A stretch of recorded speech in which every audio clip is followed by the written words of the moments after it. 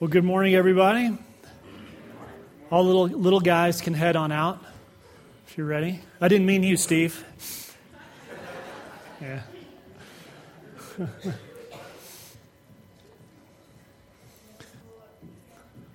Middle school's here with us. In fact, I was going to say, it is awesome to have you guys in here, and all you middle schoolers, wherever you are. Front row. The youthful, yeah. Awesome. We're so glad that y'all are in here with us. All right. Well, I before coming to Crested Butte to live, I didn't realize something about the culture that I've learned. And it has it has everything to do with how you decide you're going to get down the mountain, like how you cross the snow. Okay, there's this social watershed there. You can be on a couple of different sides of that. You can be a skier, or you can be a snowboarder. And I just probably need to tell y'all, apparently, that I am a snowboarder. Because one of my friends, Sean Kelly, some of you guys know him, he's a Yankee. And I have to say something about him, too. We were on mountain bikes one time in the summer, and he said, "So are you a skier?" Obviously priming me to say yes. And I said, "No, I'm a snowboarder." And here's what he says in his thickest accent: "Knuckle dragger, eh?" Okay, so I took that, and then once I got here, I was in my office and I was looking out, and Chris Gibson, some of you know he's a skier, and he's. Like, I can see him through the door, and we're talking, and we're just getting to know each other, and he says something about going skiing, and I said, "Well, I'm a snowboarder," and this is his response.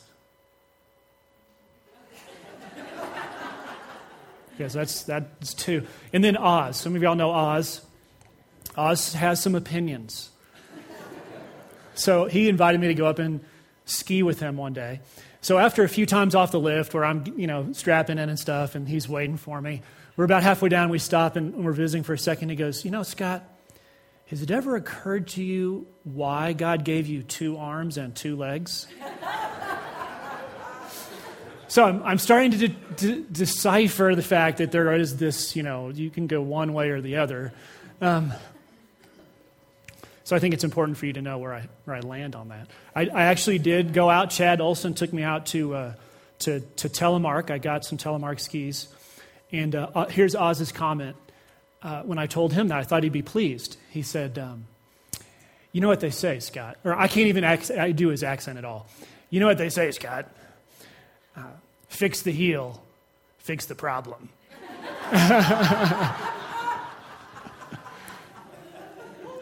It's a tough crowd.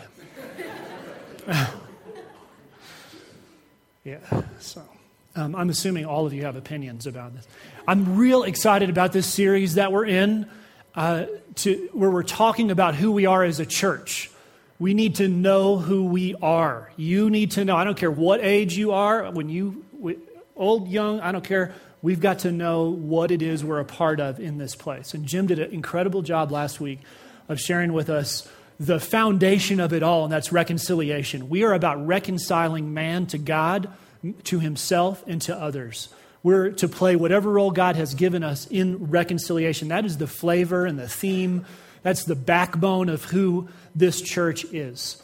So everything is built on that. We can go back to that all the time. That gives us our character, our unique identity. And if you didn't hear that message, it's online. You can go check it out.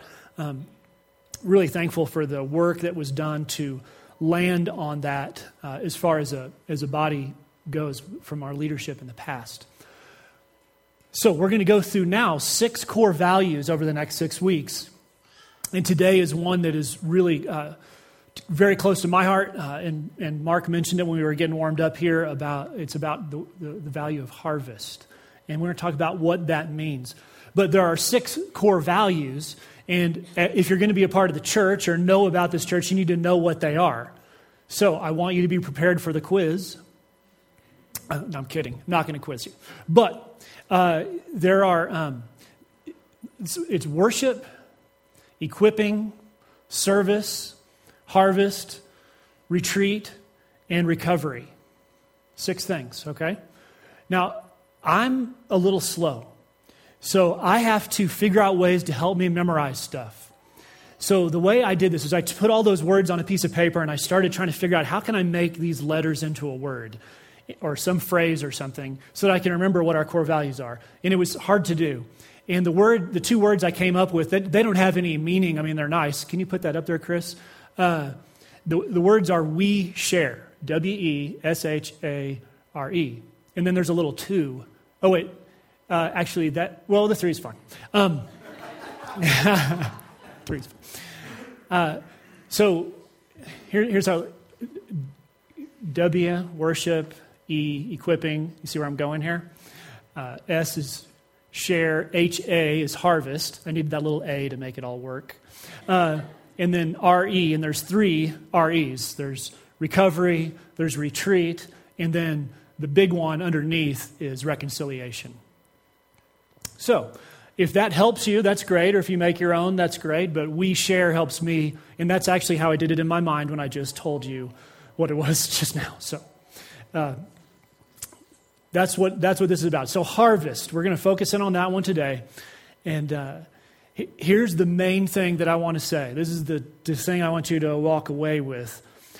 When we as individuals and as a church engage lost people with the gospel, then the fire of our faith will be renewed. Kind of a long sentence. When we as individuals or as a church engage lost people with the gospel, the fire of our faith will be renewed. That's the main thing I want to say to you. Now, what does it mean to engage lost people with the gospel? That's kind of out there. I don't know how to do that right now. Here's what that means, and we'll see it in the passage we're going to unfold here in a minute.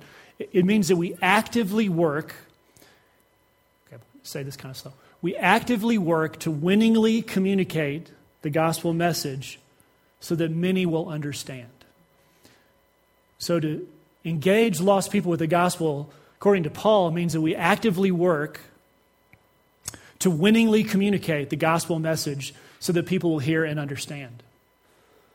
And let me just, whenever we start talking about the gospel and moving it out into the community and stuff, you get all kinds of different feelings around that. This is not some guilt trip message. I promise you, this is not what this is.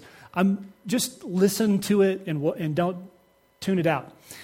And here's what I want you to do. As we're moving through, I want to ask you to, in your mind, walk up to that place that is your, that's let's call it the campfire of your spiritual life. When you walk up to that campfire, you can just picture it in your mind. You're in the woods. This is your spiritual life. If you walk up and look at that and you're honest about it, is it burning? Is it warm? Are the embers dying? Is it cold? And what I'm going to say is if it is waning, if the embers are barely burning, then there's a really good chance that engaging lost people with the gospel is not a priority with you or with me. And I am saying if we make engaging lost people with the gospel a priority, that is the fuel that will help that fire to burn, and you will be renewed spiritually. I'm telling you, this is true. So, as we're going through this, looking at this passage, I just want to encourage you to be thinking, okay, where is that? Am I willing to go to this place where I add engaging lost people with the gospel? And hopefully when we come out on the other side of this morning, you might be thinking that you would. So, we're going to look at 1 Corinthians 9. So if you have scripture in your hand, you can turn there. Otherwise, I'm going to read it to you. We'll put it up here. This is 1 Corinthians chapter 9, 19 through 23. This is Paul, obviously speaking to the Corinthian church. For though I am free from all, I have made myself a servant to all, that I might win more of them. To the Jews I became a Jew in order to win Jews. To those under the law I became as one under the law, though not being myself under the law, that I might win those under the law. To those outside the law I became as one outside the law, not being outside the law of God, but under the law of Christ, that I might win those outside of the law. To the weak I became weak, that I might win the weak. I become all things to all people, that by all means I might save some. I do it all for the sake of the gospel, that I may share with them in its blessings. All right. 4 things I'm going to pull out of there. 4 things you need to know in order to help fuel that fire. 4 things. One is we need to know ourselves. We need to know ourselves, and I'll tell you why in a minute. We need to know the gospel. We need to know the words of it. We need to know lost people. And we need to know how to lose. Know ourselves, know the gospel, know lost people, and know how to lose. So, know ourselves. Right at the beginning of this passage, before we actually get to chapter 9, Paul is talking to this Corinthian church. And the Corinthian church is not unlike ours, really. He is encouraging them to move forward. And he's going through this. If you just were to look at it, it's like topic. He says, I love you guys, but I got to tell you this stuff. And one of the things he says here in 1 Corinthians 3, 1 and 2, he says, but I, brothers, could not address you as spiritual people, but as people of the flesh, as infants in Christ. I fed you with milk and not solid food because you weren't ready for it. And even now, you're not ready. The thing is, we need to know ourselves because we don't need to think that we're further along with Christ and in being the church than we really are. We just need to be honest. And even the letter of 1 Corinthians is written to a church to encourage them. I love you guys. You're awesome. But we need to move forward in this space. And one of the spaces is in engaging the culture with the gospel.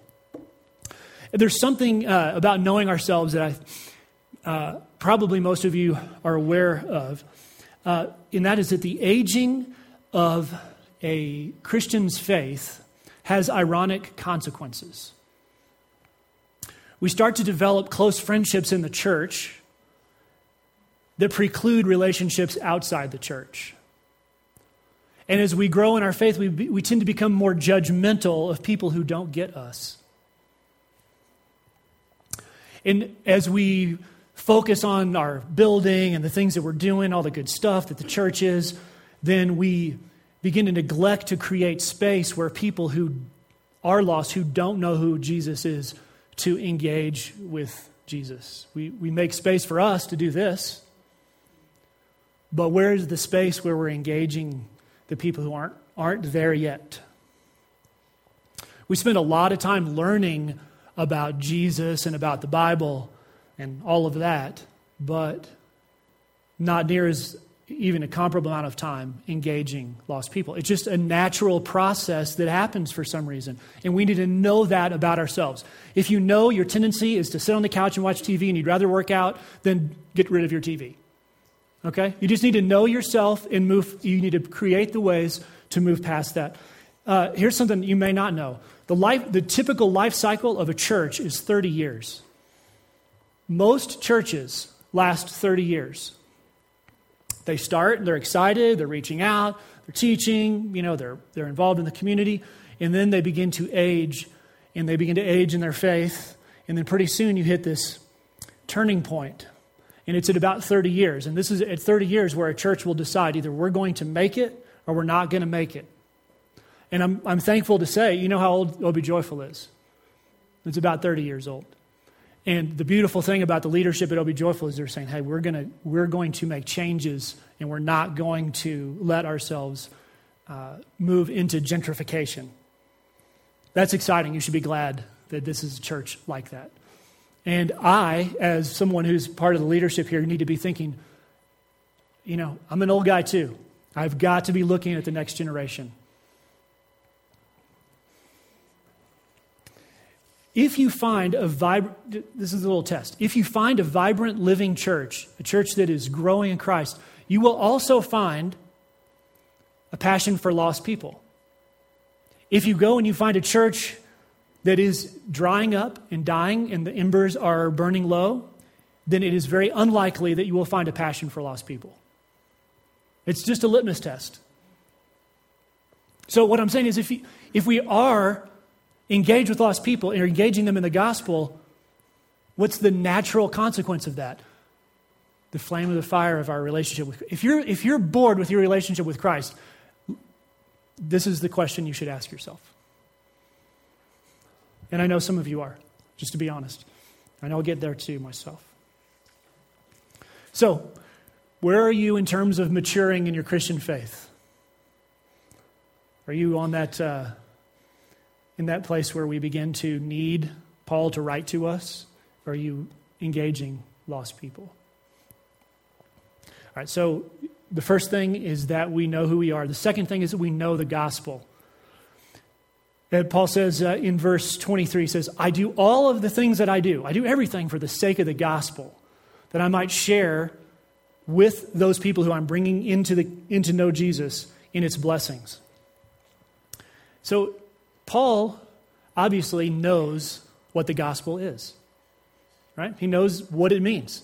Now, if you're a believer in here, which a lot of you are, some of you aren't, and that's fine, but if you are, then you had to know what the gospel was to actually get there. The only thing is with believers, it's kind of funny.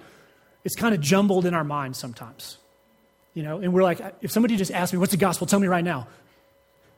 You might go, well, it's this, and it's these things over here, and it's that, you know, and we have a hard time putting it together. So I just want to give you the gospel in 4 words. God, sin, Jesus, belief. Okay? And when you put those first letters together, it doesn't really work. I tried. Okay? So you just, you know, God, sin, Jesus, belief. It's different when you turn it this way. God, sin, Jesus, belief. Okay, so there is a holy and good and loving Creator who made us to be in relationship with Him. Man chose to break that relationship in rebellion and sin and turn away from God. That relationship was ruined. That's sin. Only to be healed by the sacrifice of someone who would take all of the guilt for the destruction of that relationship, and that is Jesus. God, sin, Jesus, and that thing that He did for us is a gift. It cannot be earned. You cannot do anything. There's nothing you can do. You cannot be good enough, go to enough church services, reach out to enough people, learn the Bible enough, whatever, to step across that line into a relationship with Him, except by belief. Belief is it. That's it. That is the receiving of the gift. So if somebody says, okay, what's the gospel? Just tell me. I don't know what it is. It's just these 4 words. And you can enter into it with them in any of those places. God, sin, Jesus, belief. Okay, got it? Now you know the gospel. That's what the message is. Those are what I call the words of the gospel. There's a whole lot more behind it and how it happened, what God was doing in this grand plan of redemption of mankind. But if you just boil it down to the most basic stuff, that's it. And it is the heart of God. The gospel is the heart of God. And the closer we get to the heart of God, the more that the embers of our fire of faith will grow. So we need to know ourselves, and we need to know the gospel if we are going to engage lost people with it. Okay, and then thirdly, we need to know lost people. Now, that's really not a problem in Crested Butte, is it? What do I mean by lost people? I don't want that to come across negative. It's maybe like a church word. Like, you know, when we sing about the blood of Christ. If we had, when a non-believer, like never exposed to the church, comes in and we sing about the blood of Christ, that sounds weird. Let's be honest. I'm going to be covered in the blood of Christ? Come on. But, really, it's okay, you can laugh. It's okay to laugh about that. It's uncomfortable for people, but this is one of those words too. When I say something about lost, I wouldn't go to a friend of mine who I'm talking in the coffee shop to or on the ski lift with. I wouldn't say, well, you're lost. I might say that. But what I like to say is something like, it just seems to me that you haven't come to the point of crossing a line of faith. So I'm saying lost is like a technical term for us church nerds in here today. But what I mean is someone hasn't crossed the line of faith. There's this place where you believe and you move across. into a relationship with Christ. So this is a lost person, someone who hasn't stepped across that line of faith. And it's cool for me personally because if I say, all right, Suzette has not quite crossed the line of faith. I think you have, but if you hadn't, you might be really close. You know, you're right on the edge. And there's just a few things I might not have to prove to you that there is a God. But then Neil might be someone who's way, way over here. He doesn't believe there's a God, or he says he doesn't. And so I can have this kind of continuum where I say, all right, over here is this line of faith, and I know Suzette's right here, and I know Neil's over here, and I'm going to encourage her in a certain way, and I'm going to speak to Neil in a certain way. So if Neil's like a local here, and he's into all the different stuff that's going on in town, I'm not going to pull up with my Christian bumper sticker and my Christian shirt, right? That's dumb.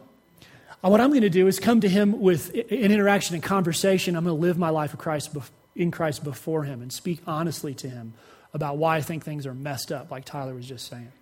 And I don't have to convince Suzette of all that stuff. She's right on the line. Okay, so that's why I say the line of faith. That's what lost people are.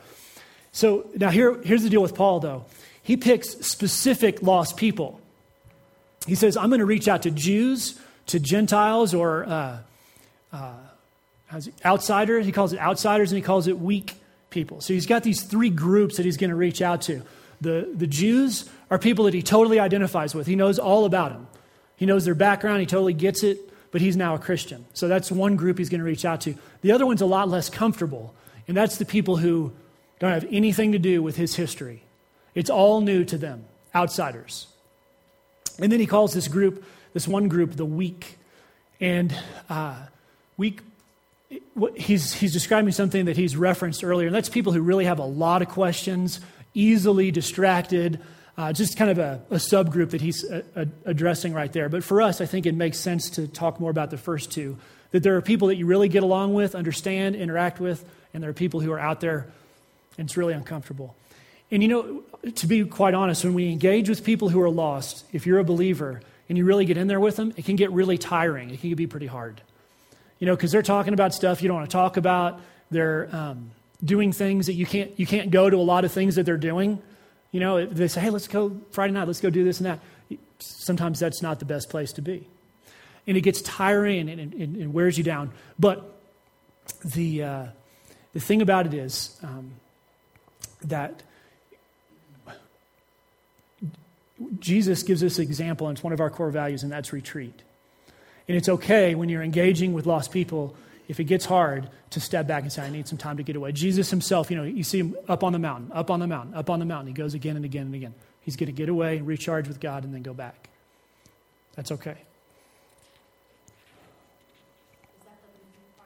No, we're getting there, but thank you. I probably should have put that point in the losing point part, but I didn't. So if you are engaging people with the gospel, that means we need to know ourselves. We need to know the gospel. We need to know lost people. We also need to know what to lose. Several times in this passage, and if you were to look through it and just circle them, you would see that this is a place where Paul says, I'm doing this to win, to win, to win. It comes up time and time again. He wants to be winning about his communication of the gospel to these people. But Paul, he says right at the beginning, he says, I'm going to lose my rights. The first thing he's going to lose is his rights.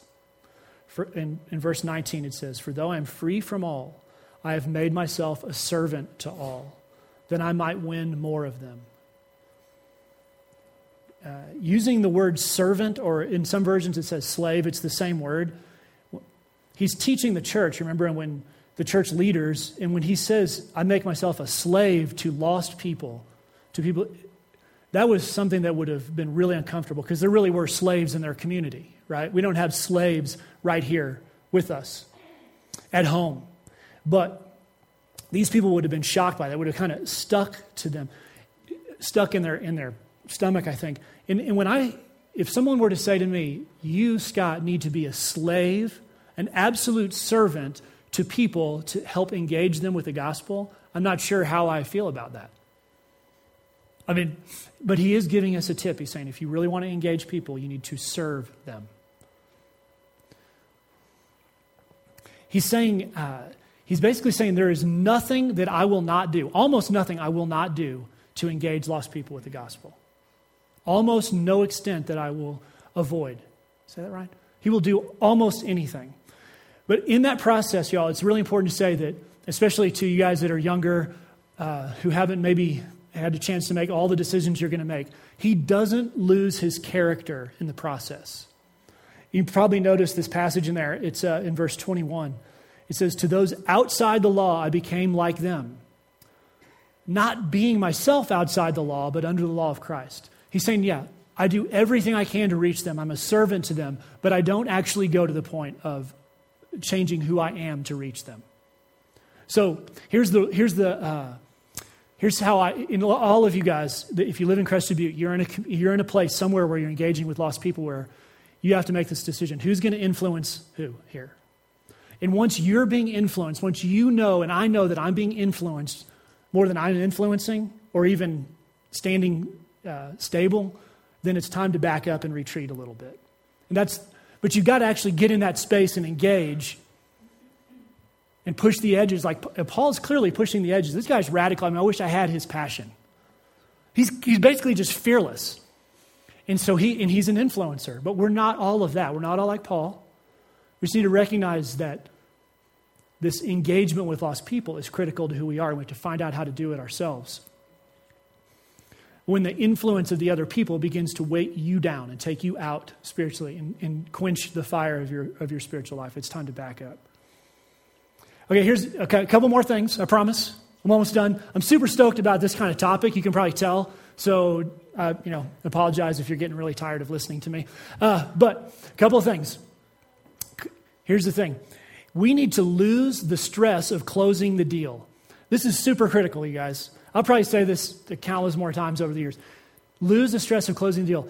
A lot of us as Christians have thought, I've got to actually introduce Suzette to Christ, and I got to tell her what it means, and I got to make sure that she becomes a Christian. And if that doesn't happen, then I'm a failure. I didn't do it right. Well, that's not what is happening here. Look at verse 22, the back half of it. It says, I become all things to all people, that by all means I might save some. Do you see the two words there that are pretty important at the end? All things, but might and some. Earlier in this chapter, Paul says, you know what?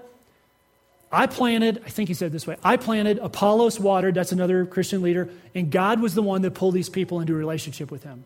It wasn't me that finished the deal. I didn't do it. I was just a part of it. So, just take a deep breath if you're feeling the pressure and forget the pressure of closing the deal. Instead, this is how I like to think of it, be a link in the chain. No one in here who has become a Christian did it like somebody walked up to him, told him the gospel, never heard that before, okay, I'm believing it right now. Maybe you did, but that's a very rare person. It's a process that happens over time. The seeds get planted, God is working, another person says something, they hear something, they read something, whatever happens. Eventually, God closes the deal. We don't have to do that. But be a link in the chain, be a part of the process. So see yourself as that person. Do all that you can in that space. Okay, one more thing about that. About losing, knowing what to lose. We need to lose the pride of thinking that we can mess it up. Let me tell you what that means.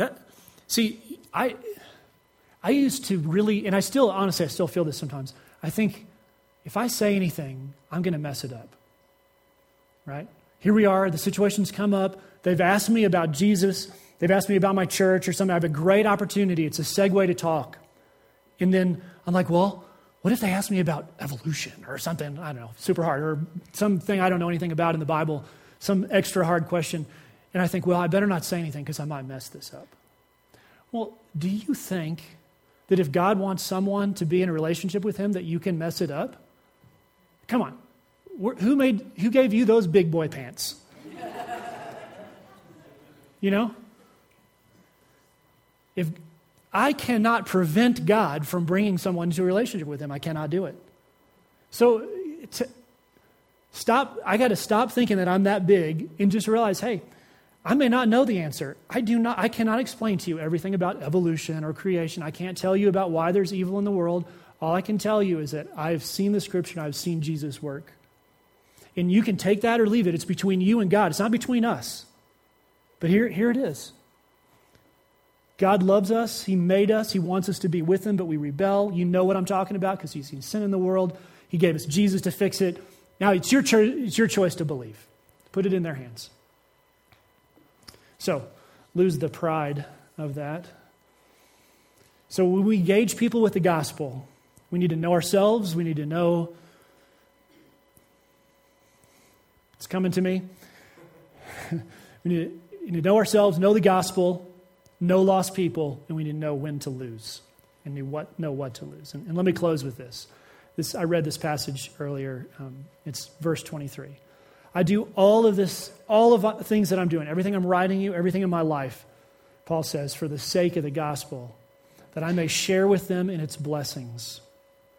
And I loved how Mark said it earlier. He said the harvest was a time of celebration, a time of joy. It was and Paul says it here, and there's other places in the Scripture, it is a place where we share the blessings within the church and outside of the church of people coming to know Jesus. That is an awesome thing because it is a change of life forever. And it's one of our core values, harvest. And so this afternoon, when you get some time alone this week, and you step up to that fire, and I'll do the same thing, ask yourself, what is the status of that fire? And what I'm telling you is, if you want to see it move forward, if you want to grow that fire, if you want to enjoy the relationship you have with Jesus, then one thing that might be missing is engaging lost people with the gospel. So let me pray for us, and then we will head out into a beautiful day. Lord, I know that this message lands differently for every single person in here. And it's not an easy one where I'm just reading something, I think easy, I guess, about, hey, read your Bible. This requires some engagement with people that we may not be comfortable with, or in a space that we may feel like we might mess up. But God, I pray that you will just let us enjoy the process of talking to people about you and about your Son and what you've done. And God, I pray, I know in all of our hearts is a desire to be close to your heart. And I pray that we would, Lord, be in a place where we're willing to add to us, if we are weak here, that passion for lost people, and engage our community and our friends in your gospel, Lord, because that is so close to your heart. Let us be a part of that. Lord, let this week be one that this church celebrates the harvest, Lord. In Jesus' name, amen. All right, y'all have a great week. We'll see you again soon.